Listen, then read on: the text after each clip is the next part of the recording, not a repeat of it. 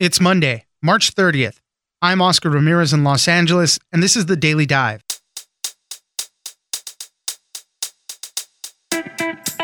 With the most number of confirmed COVID-19 cases in the world here in the U.S., new hotspots are emerging. While mostly concentrated on the coast, more cases are creeping into other cities. The CDC has issued a domestic travel advisory urging residents of New York, New Jersey, and Connecticut not to travel for 14 days. In other news, GM and Ford are working to make more ventilators, and new polls show Joe Biden and Trump in a competitive race for 2020. Julia Manchester, political reporter for The Hill, joins us for more. Next, fearing a surge of coronavirus cases that could tear through prisons and jails, counties and states are releasing thousands of inmates. Health and corrections officials have issued warnings about cramped and unsanitary conditions that could spread the virus and put inmates, corrections officers, and prison healthcare workers at risk. Kimberly Kindy, national investigative reporter at The Washington Post, tells us who's getting out of jail. Finally, as travel is restricted across much of the world, there are a ton of cheap airfare deals. While you shouldn't fly during a pandemic, you might want to consider booking a short getaway later in the year once things calm down. Scott McCartney, middle seat columnist for The Wall Street Journal, joins us for what to consider before snagging a travel bargain. It's news without the noise. Let's dive in.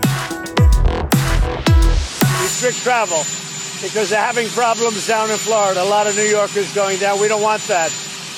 Heavily infected. We're having a really good dialogue with Governor Cuomo.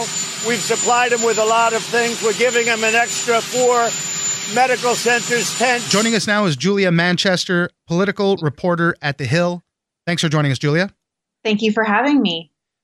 We're continuing our conversation about coronavirus and its spread throughout the United States. We've been seeing a lot of hotspots on the coast, most notably New York. I know they're kind of the epicenter of this right now, but on the West Coast and the East Coast, there's high numbers. And as the need grows for more protective equipment for medical workers and ventilators, things that we need to treat patients, the spread of the virus is starting to get down into middle America now. There's new hotspots that people are talking about.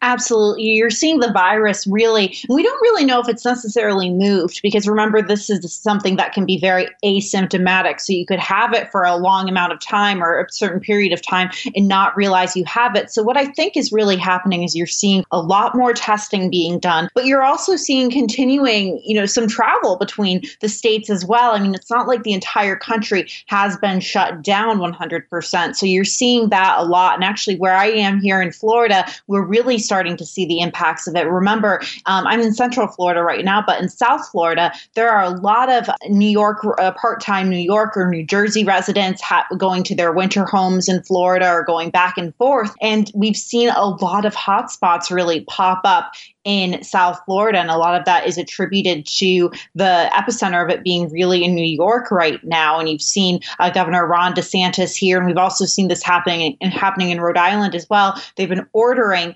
people who have traveled from the tri-state area or the New York area to quarantine themselves for 2 weeks, about 14 days. So that's really been an impact. And you're also seeing it happening in other states as well. Michigan is a huge state. That's thought to be a big epicenter as well. Louisiana, I think is very interesting. And I kind of see some comparisons between Louisiana and Italy, because in Louisiana, it was kind of thought that this really started because of the Mardi Gras celebrations earlier this month and the large gatherings of people. And that was thought, in Italy, these large gatherings in early March, or I guess late February, was part of that.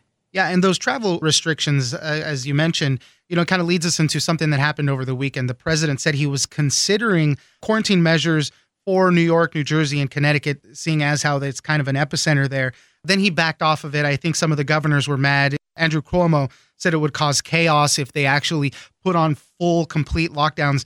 But after that, shortly after that, the CDC issued travel advisories saying anybody traveling from there needs to quarantine themselves for 2 weeks. I also wanted to talk about vital equipment that hospitals and states need right now. The president had activated the Defense Production Act, but it wasn't until this past weekend that he actually said that he's directing General Motors to start producing ventilators. And there was some back and forth between them, but it seems that Ford and General Motors are both working with companies right now to help make these medical devices so they can supply them to the states. You saw the president getting praise for that move, even from Democrats. Joe Biden said he congratulated President Trump for finally invoking the order. We are implementing the order. But, a lot of his critics still say this should have been done earlier. He should have been putting more pressure on these companies earlier to produce this equipment. But right now, we're going to see them really start to create those ventilators to send out to the states. We know that medical equipment is a huge concern across the country, and even in urban centers like the New York City area, the Boston area, Michigan, for example. So I think this is definitely good for right now, but I think a lot of people are questioning why this really wasn't done earlier. And you mentioned Joe Biden. I just wanted to bring him up for a moment. It's a weird time to be campaigning for a general election almost. His campaign has gone completely digital. He's kind of trying to contrast himself with the response to the President Trump to this crisis right now. And there was a new Washington Post ABC poll that has them running pretty close. Joe Biden at 49% and President Trump at 47% among registered voters. The interesting in that is that Trump is more trusted to handle the economy and Biden is more trusted to manage healthcare policy, which is also something that we're kind of dealing with right now. What you're seeing right now are their two strengths. Remember, President Trump has always touted the fact that there have been stock market gains, at least the macroeconomic level, and it is his administration, which there absolutely has been, whereas Joe Biden has really pushed this healthcare measure. During the Obama administration, Joe Biden very much was involved in the writing and the passing of the Affordable Care Act. So that's definitely both of their strengths being played out in this. And you're seeing Joe Biden really trying to push this issue of public health and the need to improve public health. He has set up his own public health advisory on the campaign. And to the digital part, his campaign has very much tried to revamp their presence in the digital landscape because it's really the only place they can have a presence at this point, right? So you're seeing them come out with a newsletter, a podcast. This is them really trying to counter-program President Trump, but also really try to keep Vice President Biden in the public eye. And they're really pushing his executive experience as vice president, his experience as a leader dealing with crisis. He often talks about what he did in the Obama administration to combat the Ebola epidemic in 2014 and the swine flu in 2009, maybe parts of 2010. So they're definitely pushing that. However, it's difficult because you see the networks airing President Trump's press conferences with people like Dr. Fauci, Dr. Deborah Birx, who are very popular with the public right now. They are seen as very trusted public figures. And I think that definitely helps the Trump campaign to have those people by his side. Julia Manchester, political reporter at The Hill. Thank you very much for joining us. Thank you.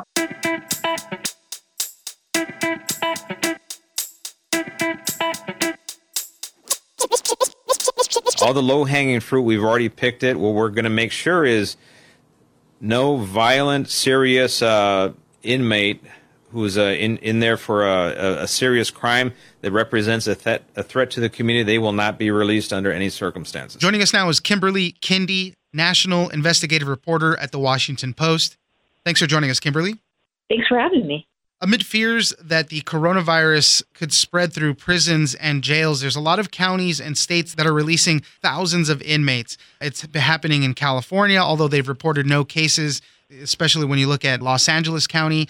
They've reduced their inmate population by 6% in the last 3 weeks. Other states, obviously New Jersey, New York, everybody's looking into this. They just don't want an outbreak to happen for fear that the prisoners can get the coronavirus themselves, and then also the correctional officers and the medical staff that work inside those prisons also could contract this. Kimberly, tell us a little bit more about it.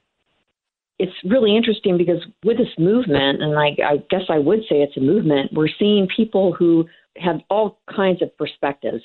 Conservative people, progressive people, defense attorneys, and public defenders who aren't necessarily always on the same side. And they're actually coming together in some areas in a very swift way to try to identify the people who they think they can safely release so they can create some space in the jails and the prisons so that they can have a place where they can isolate an inmate if they become ill. Or if somebody gets exposed, they have a place there to quarantine inmates until they're sure. And then also to create social distancing within the prisons. We're being told to stay 6 feet apart. They need space within the prisons so they can create that within the prisons so that they can also remain safe. And as you pointed out, so that not only inmates remain safe, but everybody who works in the prisons remains safe in the jails. Talk a little bit about who would be eligible for this. You know, in the county jails, a lot of them, they're looking at somebody in prison or in jail just because they couldn't make bail. There are a lot of people who just if they could make bail, they would be out. They're looking at people like that. They're looking at folks who are definitely low-risk offenders, nonviolent offenders. So if you have somebody who, for instance, is 80 years old and they are a nonviolent offender, maybe they're a white-collar criminal, and they're looking at trying to get them released back into society. There's also the term being thrown around, compassionate release. So this would be also for elderly inmates and inmates that have underlying medical conditions. There's a big push within the federal system to expand pre-existing programs. There's a pilot program for the elderly that they can apply for. It hasn't been fully utilized. There are advocates who are pushing for them to expand that. Yes, that's people who, it used to be 65 or older. With the 2018 First Step Act, which was a criminal reform effort legislation, that it went from 65 to 60. And so people who are eligible are 60 and over now. Now, there's a number of criteria that they have to fall into. Nonviolent people, they can't be people who just arrived. And then there's also the compassionate release program, which you just mentioned. That's for people who, generally speaking, we're talking about people who are gravely ill. I interviewed a guy, a 70-year-old former doctor in prison because of Medicare fraud, and he has a slew of health conditions that make him particularly vulnerable to this virus. Diabetes, all kinds of heart problems. His wife has Alzheimer's, so he's also trying to get out to take care of her. This is the kind of person who they're trying to get home into home confinement. This is also changing policing and also how prosecutors attack stuff. As one district attorney put it, we're not putting low-level punks in jail. How do police officers and even the correctional officers, I guess, how do they all feel about this approach? It's a mixed bag. I certainly have interviewed officers who feel like they did the crime, they need to do the time, they still have that position. And so you do not have a universal acceptance of this. But I think that most of the people who are trying to manage the jail population and keep it safe, they are trying to change the thought process on this and are trying to convince the law and order types that these are extraordinary times, that if you have somebody who has a warrant out for a number of traffic tickets, this isn't the time to throw them in jail. And yes, there's some conflict and there's certainly some people who are pushing back. But there is an indisputable movement towards trying to find a solution to finding the right people to release early so that the jail population does not become the next cruise ship. Kimberly Kindy, national investigative reporter at The Washington Post. Thank you very much for joining us. Thank you for having me.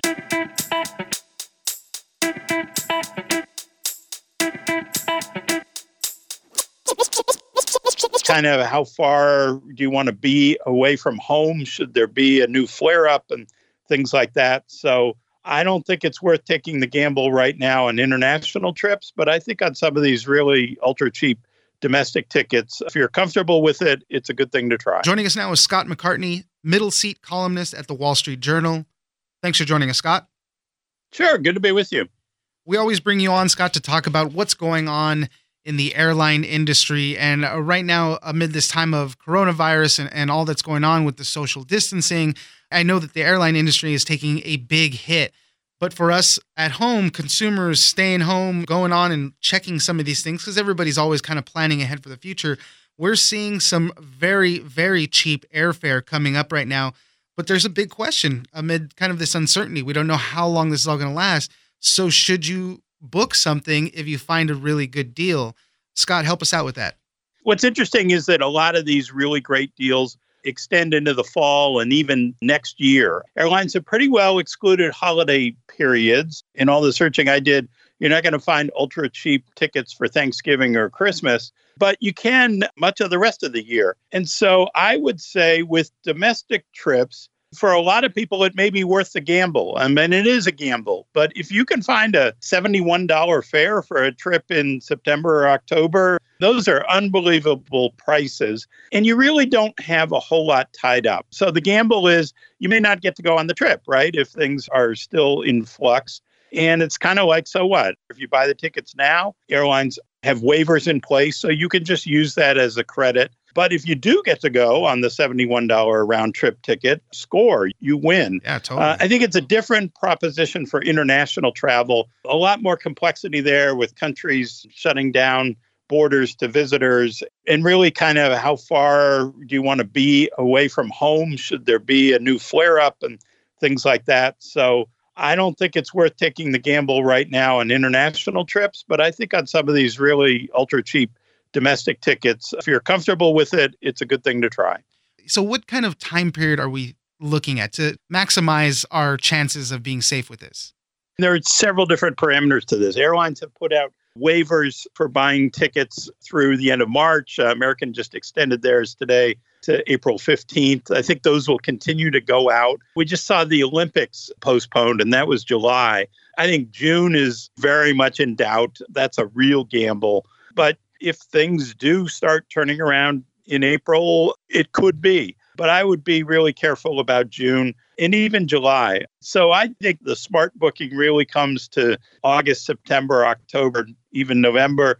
On the other hand, I think the other thing to consider is that there are going to be cheap prices for a long time to come. And so you don't have to do this now. You can wait. There are going to be bargains to Orlando in late summer, early fall for a while. I think airlines are going to have sales to get people traveling again. There's going to be a lot of reluctance to start traveling again. And so they'll try and sort of prime the pump that way. But also what you have to remember is they're pulling out all kinds of capacity from their schedules. 90% of international flying. We're seeing the potential of, even for a temporary period, grounding virtually all domestic flying. So as that capacity comes back into the schedule, it's like new flights to everywhere. There are no bookings for those flights. To get the bookings back into those aircraft cabins, they're going to have to offer really deep discounts in order to fill seats. And one of these suggestions that you made in your piece, which I thought was pretty good,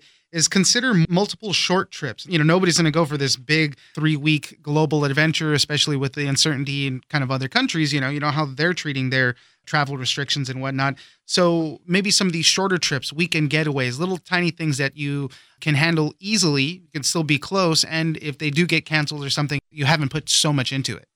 I think that's right. And even when you're on the trip, you have a ticket home in a relatively short period of time, right? So go to an island for a couple days. And if all of a sudden things turn and you got to get home, well, you've got a ticket to get home pretty quickly. And then just turn around and repack and go off to a mountain somewhere or something like that. One thing I wanted to ask is travel insurance. What do we make of that during this time right now?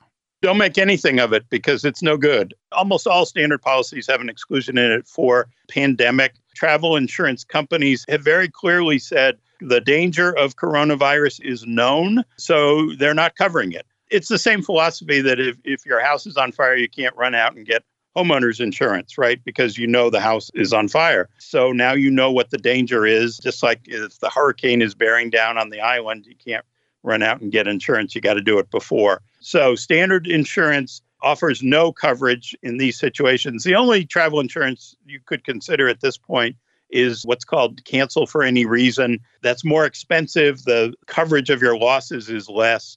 But the reality is that you're really not going to have a whole lot of losses if you're careful about protecting yourselves. Airlines will, at worst, give you a voucher for the value and in many cases give you a refund. If you make sure that your hotel is refundable, your tour, your whatever you've got packed in there, even expensive safaris or whatever, if you protect yourself that way, you don't need travel insurance.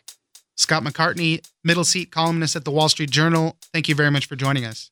Sure. Great to be with you, Oscar.